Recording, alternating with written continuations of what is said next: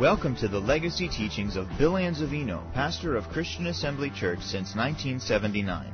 Though these teachings are decades old, we invite you to get out your Bible, take notes, and get ready to receive the uncompromised teaching of God's Word.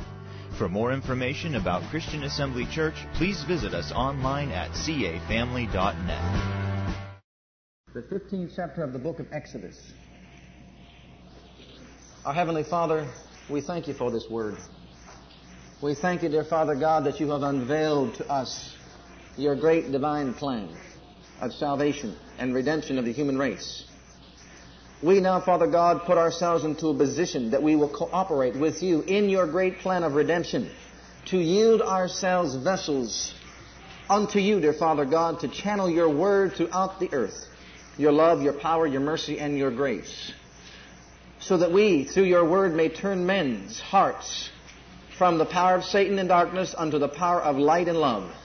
We thank you that as this word goes forth in demonstration of the Spirit and of power, it will do just that. In the name of the Lord Jesus, I thank you for it. And amen. Amen. The 15th chapter of the book of Exodus.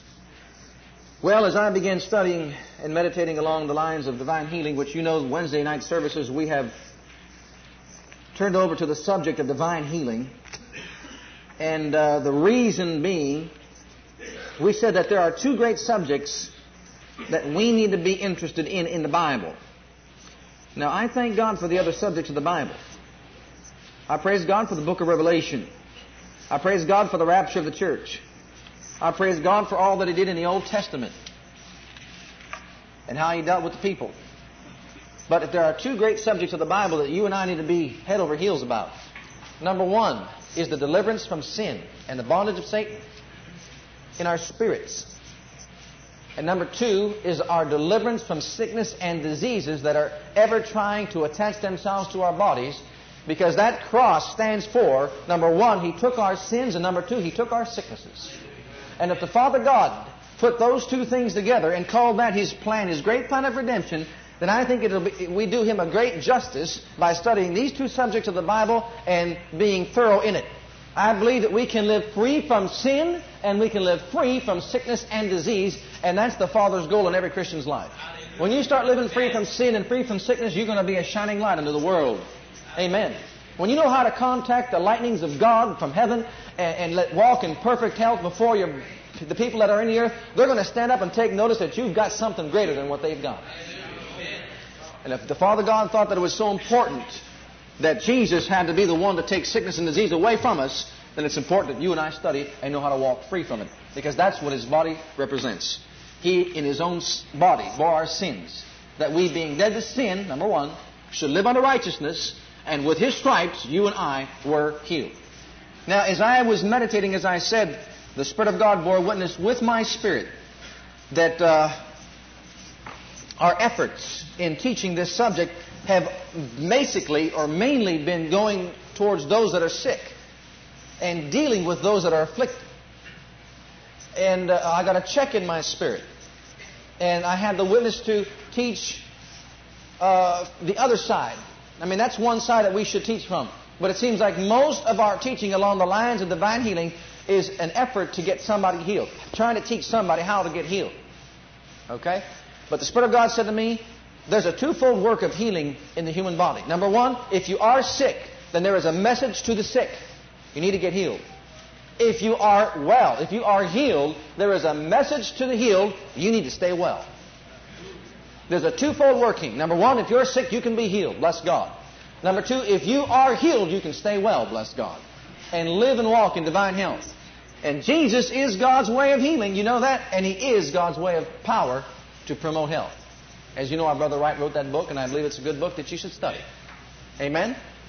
Okay, here we see in the 15th chapter of the book of Exodus, and verse 26, the Father making a covenant with Israel.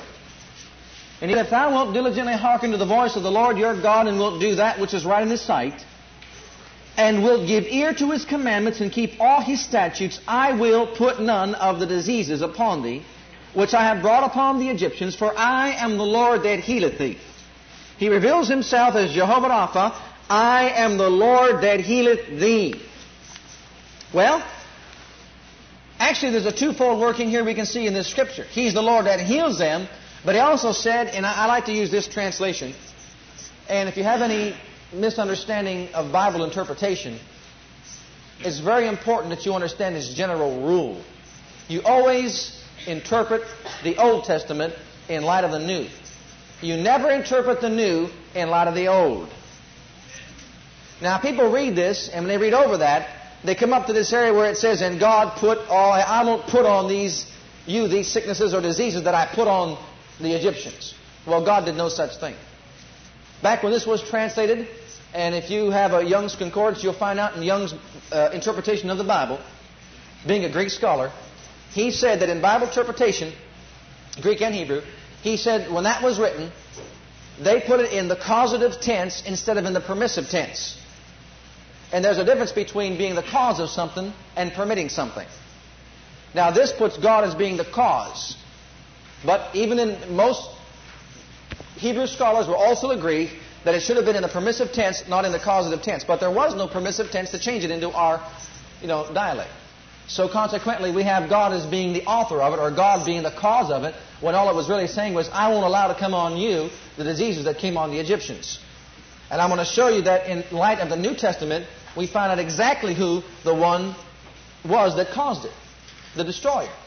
The devil. Satan. The enemy. But remember, the Bible is progressive revelation. Progressive revelation. In other words, they only knew so much about God. And then, praise God, they learned a little bit more about God. Then when Jesus came, He taught more about God. But on the day of Pentecost, bless God, Jesus said when the Spirit of truth has come, even the things you don't understand, He's going to come and unveil, unfold them, and reveal them, and declare all that the Father is unto you. And if you want to find out what the Father is doing, what He did in the past, what He's doing in for you right now, then bless God, you've got to find it in the New Testament. Because the Bible says, Paul, writing in the New Testament, says, this mystery that was hid from the foundations of the world, God has revealed to me to give to you. Why in the world would anybody want to interpret the Bible in light of the Old Testament, not the New? It's beyond me. Now I'll explain that further as we go along. So here what he's actually saying is, I'm not going to allow any of the diseases or the sicknesses that came on the Egyptians, I won't allow them to come on you. For I am the Lord that healeth thee. In other words, there's a twofold effect. I'll heal you, and I will not allow sickness nor disease to come upon you.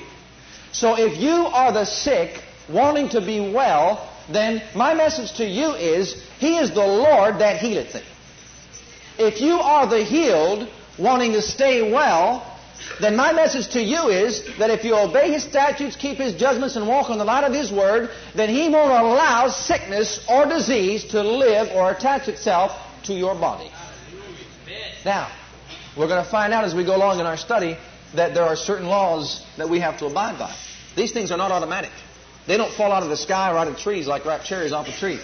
No, you've got to understand what God's program is concerning this. Well, I think because we have only emphasized the part that, God will heal you, you can be healed by God, I think here's what we have produced or created in the body of Christ. You've got people that believe in the subject of divine healing and that God can heal and will heal. And so consequently, they get their healing. But because we're only teaching the people how to get healed, it seems as though the same people that get healed go off and then after a while they get sick again. And after they get sick again, then they fall into the category of the sick trying to get healed. And then, praise God, we preach the word for healing for them again, and they know they can be healed by God, and they follow, God's program, and they get healed again. But as soon as they get healed again, they go for a little bit, of time, a period of time, and then the next thing you know again, sickness comes upon them again. And I think Dr. Lillian B. Yeoman said this. It's never failed. Every time I have taught the great subject of divine healing, it seems like the people that were out there would get restless and fall asleep on me.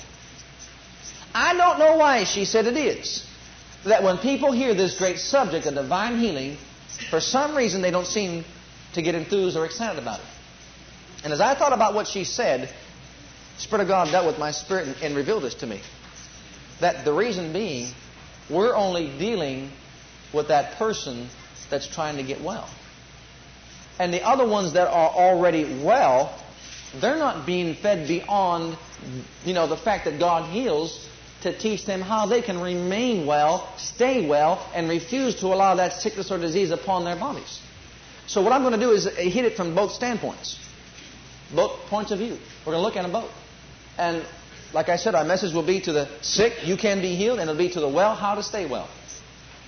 And as I studied God's Word, He gives you a program in His Word. He gives you steps in His Word, instruction in His Word, how we can walk free from sickness, free from disease, and walk in perpetual health. That's His program for our lives. You know, and the sooner we fall into that, and the sooner we get into that, and the sooner we start operating in that, the better of a witness you're going to be to the world. Amen? And He's going to be able to use you in the deliverance of others in a greater way. Okay, another scripture is found in Exodus, the 23rd chapter. Let's reassure and reconfirm what we're saying, to show you that there are two sides. While you're looking, I just want to mention something that Dr. Kenneth Hagin had said in one of the articles. A writer from the Arrow, Word of Faith Bible College in Texas, was interviewing Dr. Hagin, and he asked him concerning his divine health. And Brother Hagin responded and said, I attribute my walk of divine health for these 40-odd years or 50 years, whatever, how many years it is, to a very close walk with the Father. To a very close walk with the Heavenly Father. Now, I know how your minds are just clicking on right now and off right now and saying, well, how do you walk this close walk to the Father? How come no one teaches along the lines of how do I walk a close walk to the Father? How do I be able to walk the walk that he's talking about? I remember hearing about one individual that said, wouldn't you just like to be a little mouse in the house of Kenneth E. Hagin? Just to find out what he's doing and what he does, how he prays, the kind of life he lives.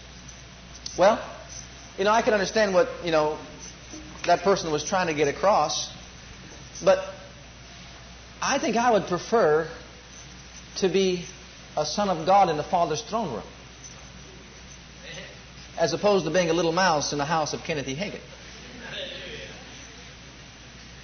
Because I believe the Word of God reveals to us how to dwell in the secret place of the Most High God. How to abide under the shadow of the Almighty. That He may be to us a refuge, a fortress, our God, in whom we can put our trust to deliver us from every snare of the fowler, from every noisome pestilence. And under His truth His wings, and His truth shall be our buckler and shield. And we're not going to be afraid of any terror by night, nor the arrow that flieth by day, or the pestilence that walk in the darkness, or any destruction that comes our way at noonday. And even when 1,000 fall at our side, and our right hand 10,000, it won't come nigh you and me. Because we'll learn how to dwell in the secret place of the Most High God. Now that's where I want to be. Don't you? See, we don't have to, I thank God for what everybody has, the input they have given into Christian living. And I thank God for it, and I believe that they are meant to be, are examples. Paul said, be ye followers of me as I am of Christ. And I believe his life that he lived was a life that we could follow. But let me say a statement even better than that. People, I think, get a little bit uptight when you start saying about, living like Jesus or walking like Jesus did. But I want you to know something. Jesus never proclaimed when He was here on the earth that what He did of Himself. He never claimed that all the things that took place under His ministry were direct results of Himself. He said, I want you to know that all that I've said, all that I've done, every work that has taken place under my ministry is not my word, is not my saying, but it's of the Father that sent me. I am imitating the Father. You want to imitate somebody, beloved? Imitate the Lord Jesus Christ. Don't be ashamed to say that I can walk as the Son of God. 1 John 2:6 says that he that saith he abideth in Him ought himself or owes it to Him to walk even as Jesus walked. Now we are to imitate the Father. Now look at this scripture here. In the 23rd chapter in verse 25. And you shall serve the Lord your God, and He shall bless your bread and your water, and I will take sickness away from the midst of you. Not only is He the Lord that healeth thee, but He is the Lord that taketh away sickness from the midst of you. It stands to reason that if this is in the great plan of redemption and the church is not walking in light of it, it's because the Word is not going forth in demonstration of it. And it's time we begin to walk in the light of the Word that says He is our healer, He is our protector from every germ, every sickness, and every disease that can attempt to attach itself to our bodies. Our trust is in Him, because the Word declares it to be so. One more scripture, Deuteronomy, the 7th chapter and verse 15. Deuteronomy chapter 7 and verse 15.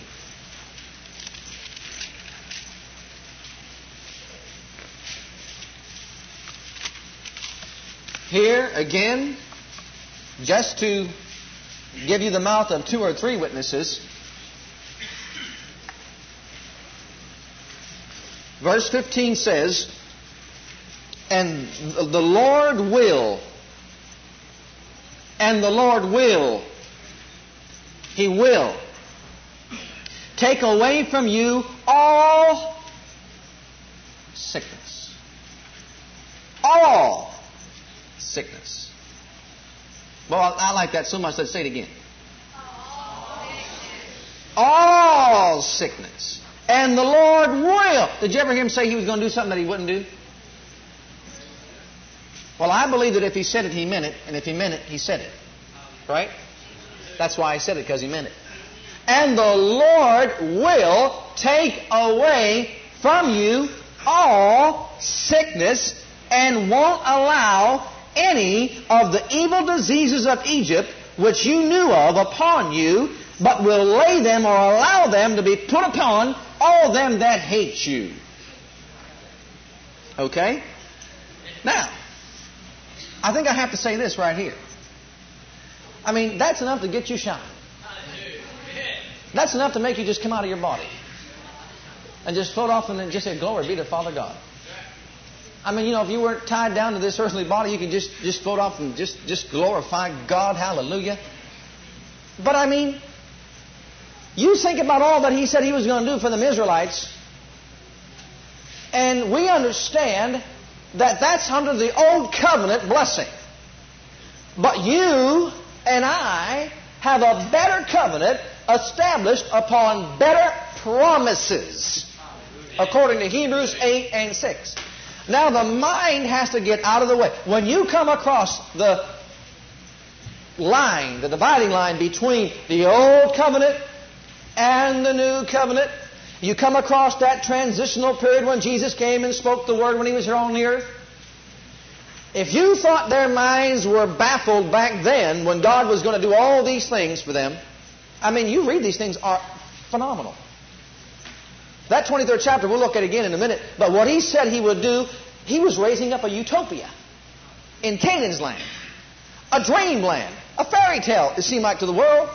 A land where no sickness lives. A land where every woman will have a child. No barren in the land. Even among not only your human race, even among the animal race. Nothing. Everyone, you see, healthy and whole, walking in the light of my love, being fed by my bread. Everything that you could possibly imagine and possibly want, the Father God said, I'm going to take you to a place in me that I can be unto you a Father and a God. You talk about somebody, I know what I would do for my child if I had the ability, if I had the power, if I had the strength of God. I would take the shadow of my wing and I'd put it over my little kids and I'd cover them underneath that wing. And if there was sickness or disease germs that ever tried to come their way, I'd stand up against every one of them and knock them in the head. I'd make sure that none of them could attach themselves to my babies. But as a human being, I don't have that power. These are unseen forces of darkness that are infiltrating the air, and they're trying to get into your body. They're trying to get into my body. These are forces of darkness designed by Satan to come against you and to come against me. And I mean, he just keeps on penetrating and penetrating and coming at you and coming at you. He's not stopping. He don't care. He's uncouth. He's not going to stop. He's just coming at you as much as he can, as fast as he can, as hard as he can to destroy your life. That's how much he hates you. But I'll tell you something right now. I've learned a secret. I don't have to be on the defense. I don't have to be sit back there and turn my cheek to the devil. He told me to turn my cheek to you, not to the devil. I don't have to sit back and watch him throw blow after blow after blow after blow against my spirit, against my soul, against my body. I can take the sword of the Spirit, which is the Word of God, and I can get myself in line with God's program, and I can put up that shield of faith, and I can look that devil right in the eye and tell him that I have got a shield that quenches every fiery dart. And next time he comes after me or after my kids, he's going to have to look Jesus in the eye because I'm coming at him with the Word. And bless God, I'm not going to be on the defense. I'm going to be on the offense. And that offense includes speaking the word at the devil and putting him in his place, making him run. You know, I don't believe we should be defeated by the devil. I don't believe we should stand in a position. And the reason why I say that, again, I don't believe that any Christian testimony should be this: the work that Satan did in the heart of man when man fell is greater than the work that the Lord Jesus Christ did in man's heart when He rose again. I don't believe that. I never did believe that. I won't believe that for a minute. But if we're down and defeated in life, if it seems as though that you just can't escape it, you just take a hold of what I just said. You think about it. You meditate on it. You let it sink down into your ears. You let it get down into your spirit. And you just lay in the presence of the Father God and let the Spirit of God quicken that in your heart. Satan's work in the heart of man is not greater than the work of the Lord Jesus Christ in your heart. Greater is He that's in you than he that's in the world. And you put that guy under your feet where he belongs and let him stay there. Amen. Well, now, I think before we go any further in this, go back to your first scripture. Let's go back to the first scripture. This is very important, what I want to bring out. The germs, the diseases, and all the forces of darkness that are coming against us, the curse that's in the earth, all the enemies of man that are trying to destroy him, you understand, came into existence and into being because of the fall of Adam. And you realize that because they're out there and they have turned against man, animals were not against man in creation. A lion would not eat you for lunch, in the garden. But after the fall, you better climb up a tree. Right? And all the germs and all the diseases is nothing more than a perversion of what God created in the beginning. They were perverted. They were turned to fear. Fear began to rule in the animal kingdom. And consequently, they all turned against man. For some reason, I seem to think that even the creation knows that it was man that caused them to be in their position. And that's why I believe that all of creation cried out, Hosanna to God in the highest, when Jesus entered into Jerusalem and was, risen from the dead, raised up from the dead, and the graves burst open, the earth, blew open, the mountains shook, the rocks began to fall, because they knew that a man redeemed them. And they knew that because of that resurrection, I believe that God's creation knows. And they're groaning with travail right now until the manifestation of the sons of God have come into being. They know. They know. They don't want to live under that curse any more than you or I do. Amen. They don't want to. But because all these things are out there, God had to, being on the outside, looking in. Now remember this. Satan became the god of this world. God is on the outside looking in. Now I'm talking about the old covenant right now. He's on the outside, He's looking in, and He's looking through an atmosphere of darkness. The Bible says that we're battling against, our warfare is not with flesh and blood, but against principalities, powers, rulers of the darkness of this world, and spiritual wickedness that's in this layer of the heavenlies, this here layer of the heavenlies above us. This atmosphere is filled with all these germs, diseases, and forces of darkness that are arrayed against us. And now, here under this old covenant, they are not only living in that atmosphere, but also spiritual death is lodged in their heart. Now, the Father had no legal right to come into the earth, the realm of Satan, and just do what He wanted to do, just to do His own thing for His man, because man was under the dominion of Satan, the lordship of Satan. So what the Father had to do, He had to design a plan and set up rules, set up a system whereby He would have a legal access to come and help anybody that would flow with His plan.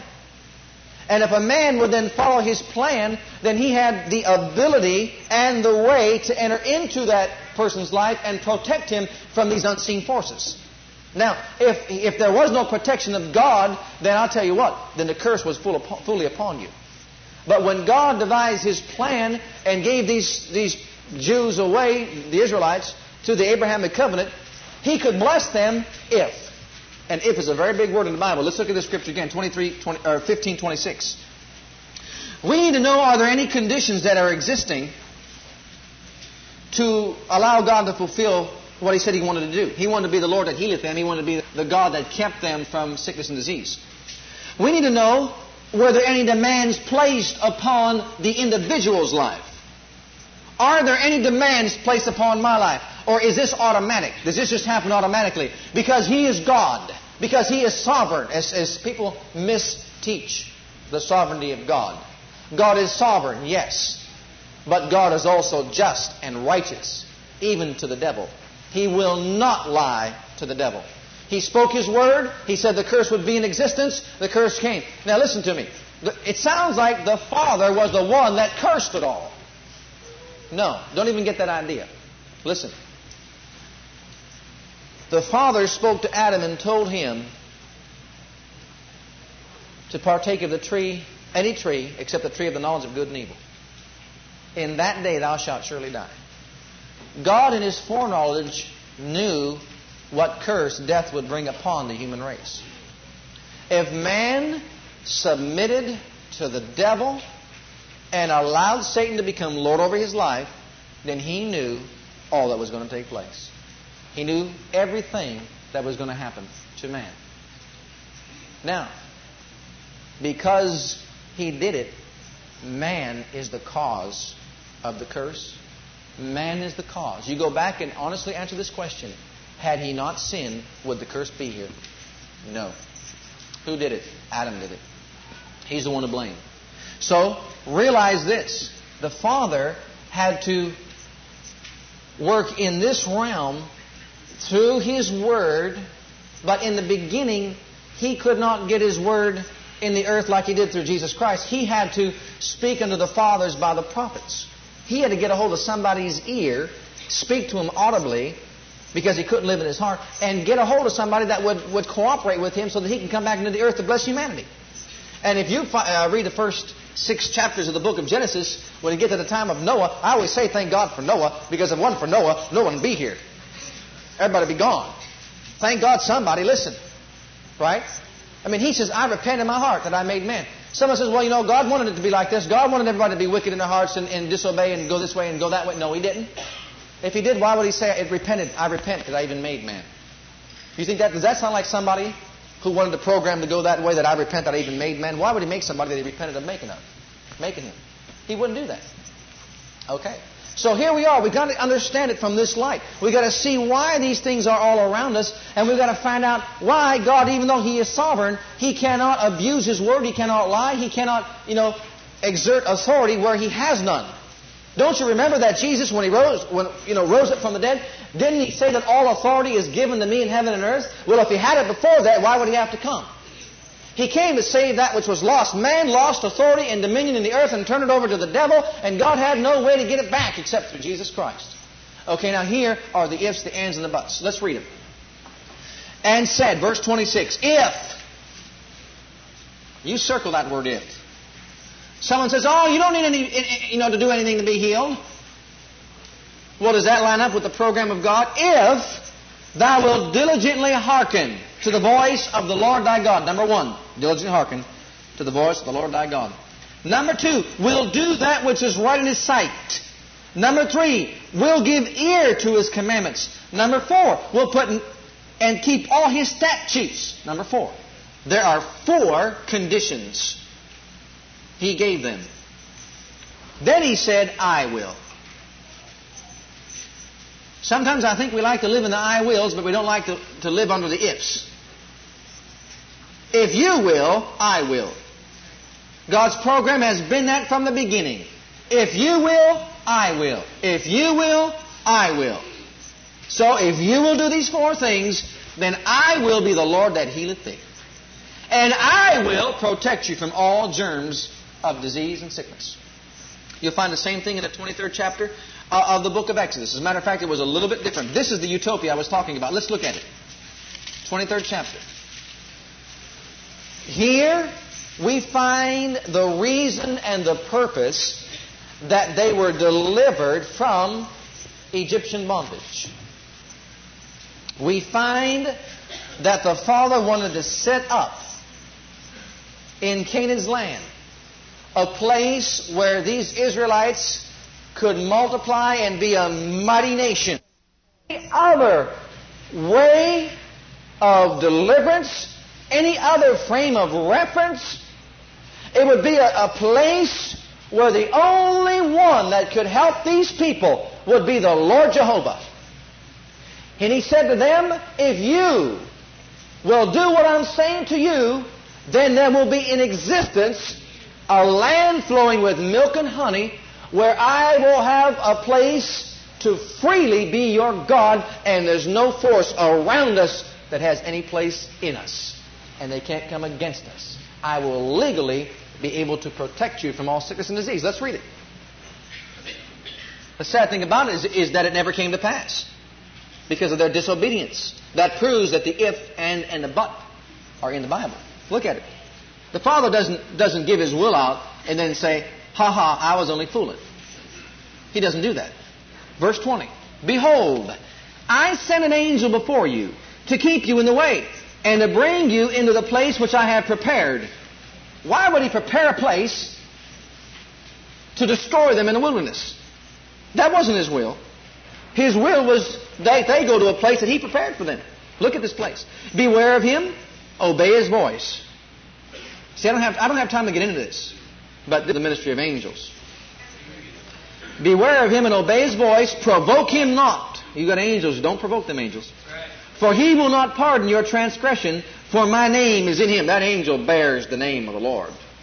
When he comes to your door, beloved, he comes bearing the name of the Lord. Okay, look at this. But if, it's in the Bible. If you shall indeed obey His voice and do all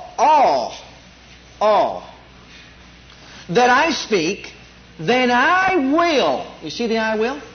If you will, then I will. Notice the if you will comes first. Then I will. Okay? Here's what He says. Then I will be an enemy unto your enemies. I will be an adversary unto your adversaries. My angel shall go before you. You think you got an angel. How would you like to have His angel? The angel of the Lord campeth round about those that fear Him to deliver them. Okay? My angel shall go before you and bring you into the Amorites and the Hittites and the Perizzites and the Canaanites and the Hivites and the Jebusites, and I will cut them off. Thou shalt not bow down to their gods, nor serve them, nor do after their works, but thou shalt utterly overthrow them and quite break down their images, and you shall serve the Lord your God, and He shall bless your bread and your water, and I will take sickness away from the midst of you. There shall nothing cast their young, nor be barren in thy land, and the number of thy days I will fulfill. Are you ready for this utopia? Germs don't live there. Diseases don't live there. It's unheard of to have a miscarriage. It's unheard of for your animals not to bear and produce. It's unheard of to have poverty, because there's no such thing. A place in the earth where Jehovah shall be the God that He wanted to be to the Israelites. A perfect place. Nobody dies. Nobody. Are you hearing me? Nobody dies before their age. And up at this time it was 120. At least. At least. And then above. Above. 120. Can you imagine seeing somebody walking around? How old are you? 117. Do you have any grandkids? Yeah. I got about 20 grandkids that have about 20 children each. And so do their kids. But that was a promise. That was a promise of God. You see your children and your children's children. That was a promise of God. That's what He wanted to do. I mean, there's never been a father in all the earth that has desired to do more for their kids than the earthly Father has desired to do for you and for me. If we'll only let Him. If we'll only let Him be to us a Father God that He wants to be. Oh, I'm telling you about a Father that has all the resources to keep all those things that afflict and hurt and try to destroy our lives away from us. See, I don't have the ability to do that for my kids, but bless God, He's got the ability to do that for His kids. And I know how I would be willing to do it for my kids. And I thank God that I know He's willing to do that for us, His kids. Amen? Okay, notice the ifs, though. They're in the Bible. Go back to Deuteronomy and we'll just see it right there. I know we're taking a lot of time with this, but let's lay a foundation because we want to come at it from 2 points of view. Deuteronomy chapter 7.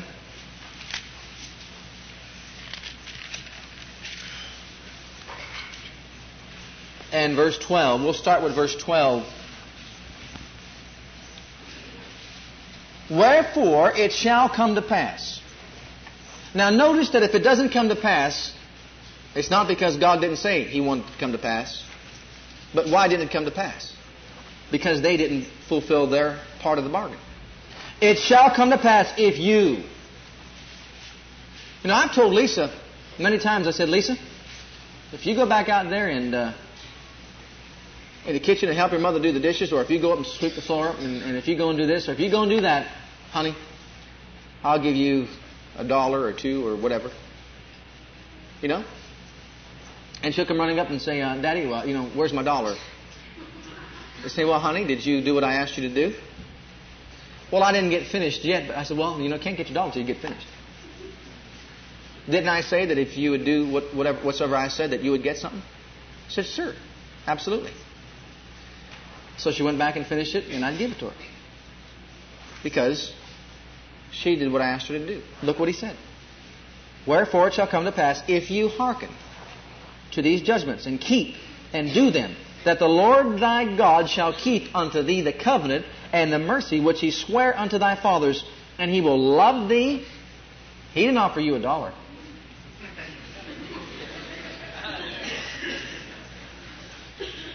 Are you ready for that? Are you ready for that? That statement right there should be a statement that make everybody stand up and shout. I will love you. That's all I had to hear. That's all I... The Father of all glory, the Father of our Lord Jesus Christ will love me. Do you know what it means to have the Father's love on you? Oh. I know what it means for my little kids to have my love on them. They get everything they want and then some. You can't tell me you guys don't do the same thing, because I know you do. Right? Okay. Do you think that was built into us by some devil? That was built into you by the Father of spirits, the Father God. The reason why you want to live and help your kids and take care of your kids and see to that your kids have more than you ever had is because you love them. What does it mean to have a father's love set on their children? And I'll tell you what, if any of you have never had a father's love set upon you, I mean to tell you right now, I just thank God for the Heavenly Father, because there's no other way to explain a father's love. I thank God for the Heavenly Father. And I pray for you, because I know what it means to have your Father's love set upon you. Some don't, but praise God, I thank God that I do. And I know even more so now how it is to have the Heavenly Father's love on me. But that's what He said, I will love you. And multiply you. Notice He doesn't just love them. He'll bless them and multiply them. And He'll also bless the fruit of the womb and the fruit of thy land, your corn, your wine, your oil, the increase of your kind, the flocks of thy sheep, the land which He swore unto thy fathers to give you. Thou shalt be blessed above all people. There shall not be male nor female barren among you, or among your cattle. And the Lord will take away from you all sickness, and will put none of the evil diseases of Egypt, which you knew of, upon you, and He'll lay them upon all those that hate you. I mean to tell you, blessed be God. Can you see that kind of a city in the world today? You talk about a utopia in the earth. Well, where are you going? I'm going to that love city. What city is that? Oh, that's where the Father God just pours out His blessings and His love upon His people. Can I get in? Yeah, just hearken diligently to the voice of the Lord your God. Just come on in. It's free for everyone. Well, see, his whole program, his whole design, ever since Adam left the Father's bosom, you don't think that breach in the Spirit affected the Father God? I'll tell you how it affected the Father God. It affected Him so much that He sent Jesus, the only way to get His man back to Him. That's the only way. You know, a breach is a divorce. You know, the first divorce took place in the Garden of Eden. Adam divorced the Father. The Father didn't divorce him. Adam divorced the Father. And what effect it had in heaven? It stained even the heavenly utensils of worship. That's the effect it had in the heavenlies. And it so touched the Father's heart. He had so much love. You know what I'm talking about if you love your husband or your wife with a love. I mean a love that's just an endless love. And He says, I'll go to any extreme to get my man back to me. And He leaned over and said, Son, would you go? And He said, yeah, Father, I'll do it. And you talk about a price. When Jesus was in the Garden of Gethsemane, He said, Father, if there's any other way. You know what? This is a time when God came up short. Are you hearing me? The Father came up short. There was no other way. God could not even invent, think of, create, make another way to save humanity. There was no other way. Do you think He'd have His Son Jesus go to hell and burn in those flames of fire for you and for me if there was another way? He couldn't create one. There wasn't another way. And in that garden, Jesus said, Father, if there is, let this cup pass from me, but not as I will, Father. I know there is no other way. That's how much the Father loved you and me, that He said, even though that's the only way, I'm willing to do it.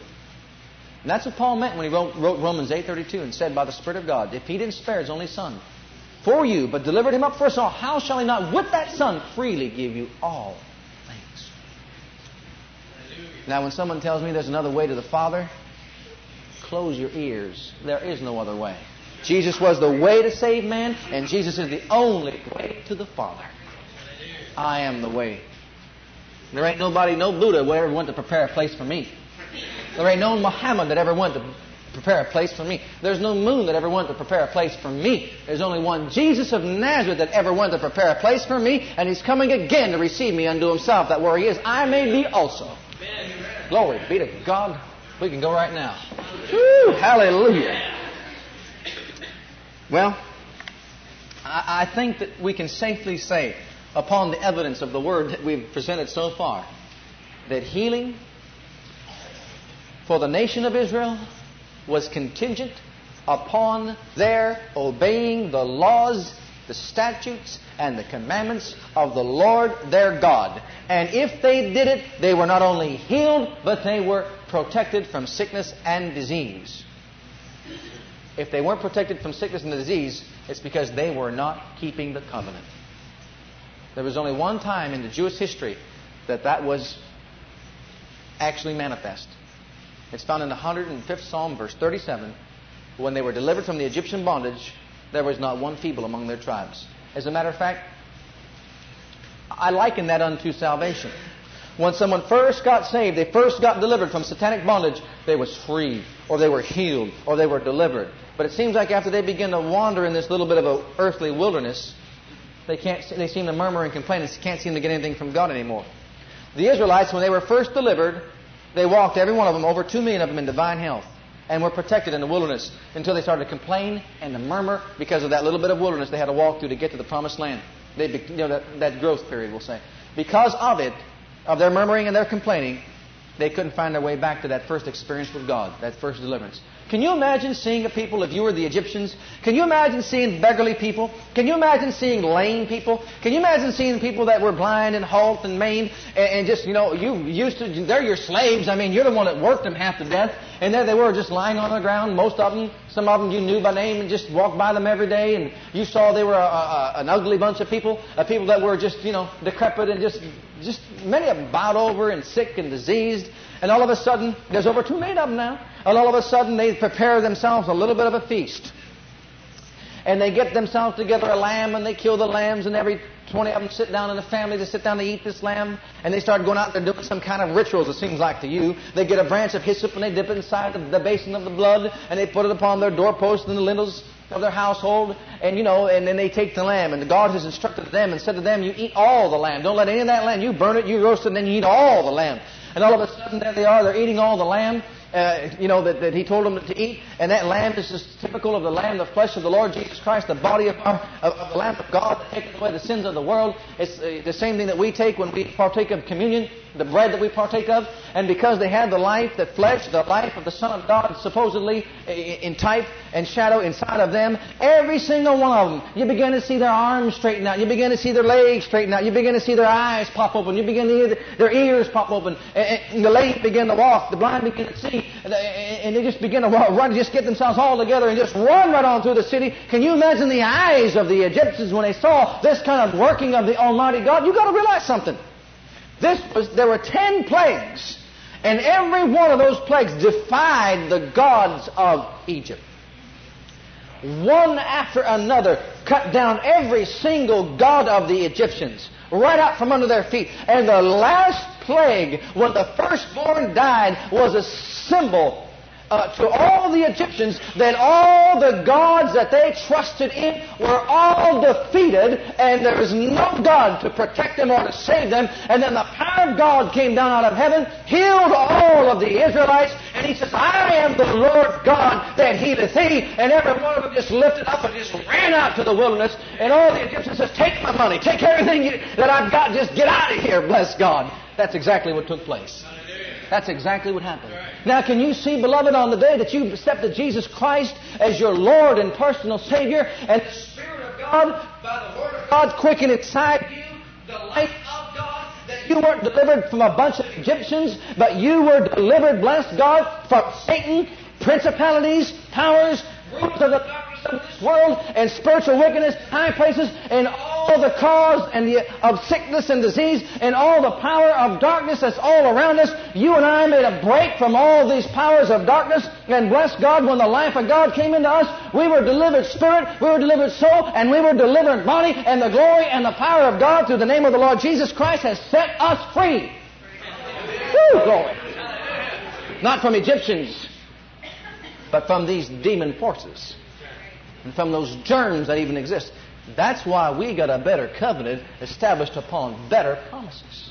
What could have been better than those promises? Other than that the life that was going to protect them be imparted to you. And you're no longer subject to those things anymore. You're delivered from the cause of those things right now. Well, I don't know about you, but I'm excited. I am excited. I want to show you something. I mentioned the law of Bible interpretation. And let me just, before we get over, we should have time to get over to some of these other areas. Look at Numbers 21 and 1 Corinthians 10. You mark them, but hold them, find those places, and look at Numbers first. And let me clarify before I go on, because I said I would, that the law of Bible interpretation says that you interpret the old in light of the new. And I'm going to show you why. God is the same yesterday, today, and forever. He's the same yesterday, today, and forever. And if we have more light of God's knowledge in the New Testament, and what He says in the New Testament has a little bit of confliction with what the Old Testament says, then we have to realize that since God does not lie and He doesn't change, then there has to be a reason or an answer through the Word why they contradict one another. And you'll begin to see, when you begin to understand Bible interpretation, that this progressive revelation came, through God revealing Himself year after year after year after year through the covenants and through the law, and finally then through Jesus Christ. And Jesus knew more about the Father than any man on the earth. Jesus knew more about the Father than any man that had revelation on the earth. Because Jesus came from the bosom of the Father. And if Jesus says it, then it's so. I don't care how many writers in the Old Testament have said this or been interpreted as to saying this. I have to know inside my spirit that Jesus knew more about the Father. And He said that the thief comes to steal, to kill, and to destroy, not the Father. Now let's look at this chapter 21. Let's begin with verse 4. And they journeyed from Mount Hor by the way of the Red Sea to compass the land of Edom. And the soul of the people was much discouraged because of the way. And the people spake against God. Now notice this. It did not say in Exodus, the 23rd and the 15th chapter, if thou shalt speak against God, I'll protect you from sickness and disease. Did it? It says, and against Moses, wherefore have you brought us out of Egypt to die in the wilderness?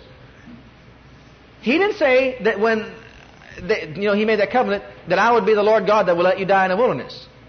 He didn't say that. For there is no bread, neither is there any water, and our soul loatheth in this light bread. And the Lord sent fiery serpents. See, the Lord didn't send that. It says the Lord sent it.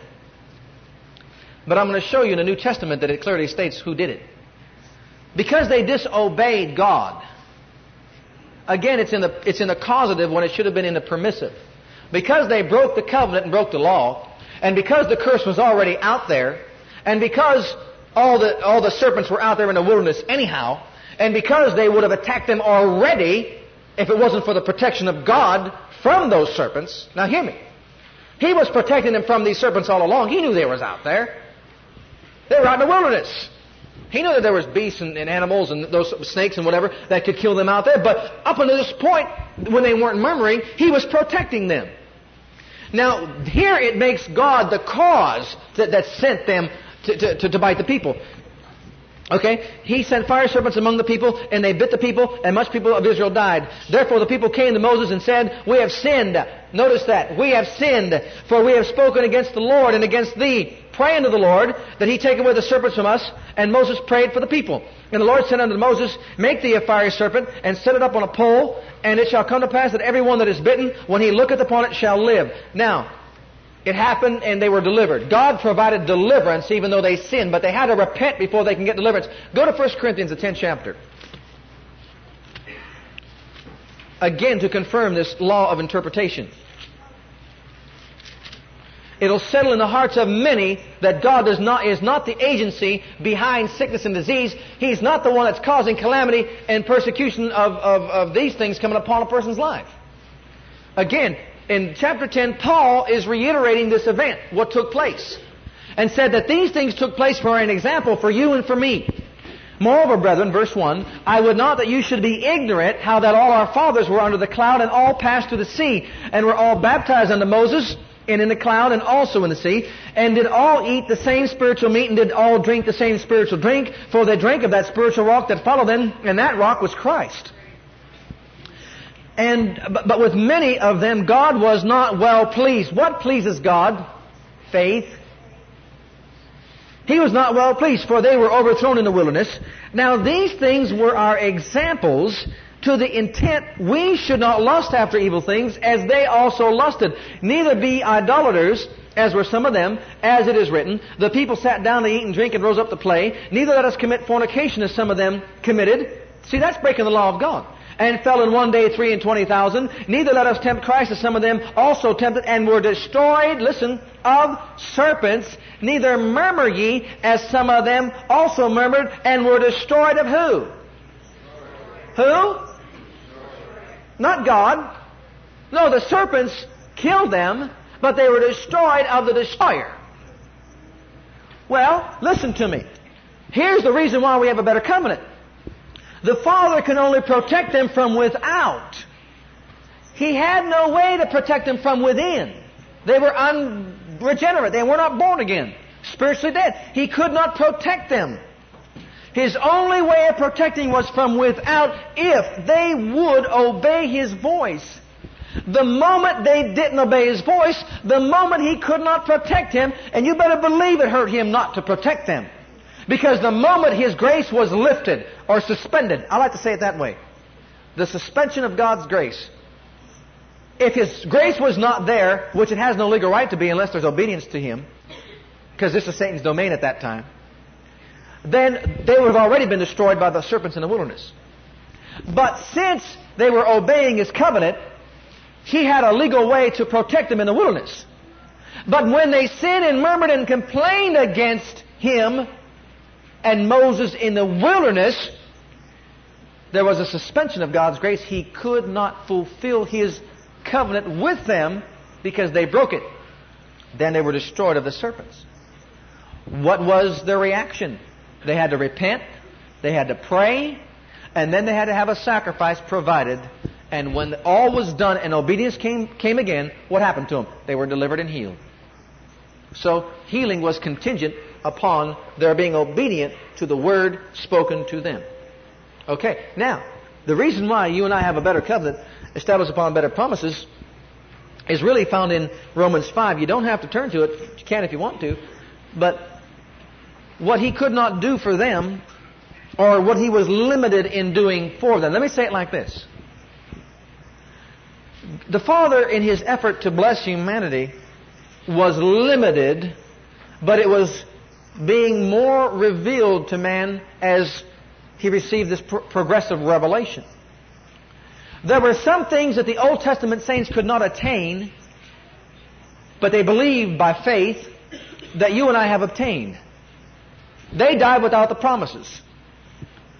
But the promises to them was in the future because they lived before Christ. They could not obtain salvation through regeneration, the new birth, because Christ didn't die yet for their sins and was raised up from the dead. And the Spirit of God given. You understand what I'm saying?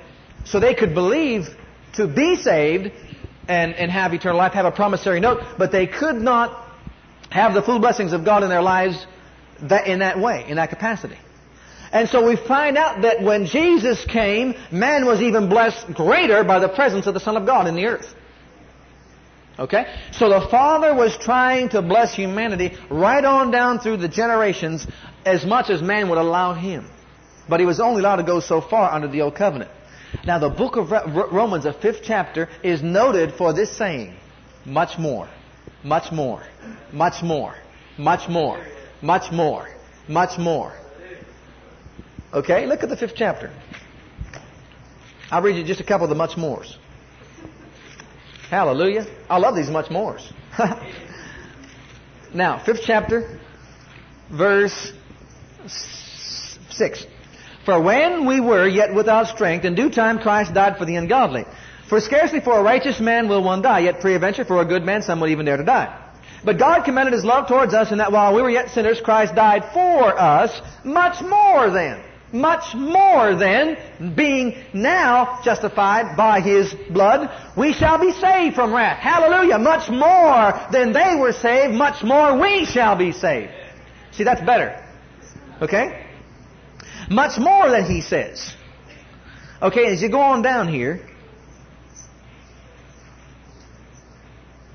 and read the rest of it, you'll find out in verse 17. For if by one man's offense death reigned by one, much more they which have received. Much more can God do for you and for me because we have received. Much more, you see, He can do for us. Through the abundance of grace and of the gift of righteousness shall we reign in life. Much more than what death reigned back then. And much more what God was able to bless them back then. Much more is He able to bless us. And much more are we able to reign in this life through Jesus Christ. Because back then they was in the world and of the world. But hallelujah, you and I are in the world, but we're not of the world. Satan's dominion over us has been lost. Christ is Lord over our lives. Now, that's why we have a better covenant established upon better promises. Because He's able to do much more for you and me. I'm going to tell you something, beloved. We ever get a revelation of who we are in Christ. We ever get a revelation of what He did when He raised up Jesus from the dead. Let me show you why He's able to do much more. When Jesus died upon Calvary's cross and Satan saw that something was going on that he didn't know, the only way he could possibly secure the authority he received when Adam sinned and committed high treason and turned all the authority in the earth over to him would be by the means of death and keeping the Lord Jesus Christ in the pit by all His forces. And when he saw that Jesus came there, knowing that how can a righteous man come into hell, I mean baffled about the presence of Christ in the pit, they just began to do some kind of confusion, mass confusion took place, and he got all his cohorts. He got I believe everyone, not every available one, everyone, every demon, every spirit, every ruler, every prince. This was, a time of chaos. It was a time of trouble. The alarm sounded. We got to hold that guy right there in this pit. We got to keep him down here. We can't let him go. And every single one of them just got a hold of him. They compassed him round about. They put all the pressure they could. They wanted to hold the beloved Son of God in that pit. And the Bible says in Ephesians, the 2nd chapter, that this was the greatest working of the mighty power of God. There was a power that was flowing from the bosom of the Father that... Thank you for listening to our legacy teachings. We pray today's message has a profound impact upon your life and your ministry. I want you to know that God loves you, has a great plan for your life. But if you've never made Jesus Christ Lord and Savior of your life, I'd like to invite you to do that right now. Just pray this simple prayer right after me. Just say, Heavenly Father, I come to you just as I am. And I believe with all my heart that Jesus died for my sins and was raised from the dead for me. I open the door of my heart. I call upon the name of the Lord. Lord Jesus, come into my heart now. I receive you and accept you as my personal Savior and Lord. If you prayed that prayer with me, you're a child of God right now, and I encourage you to get into a good Bible-based church where you can learn to grow in your Christian faith and experience. God bless.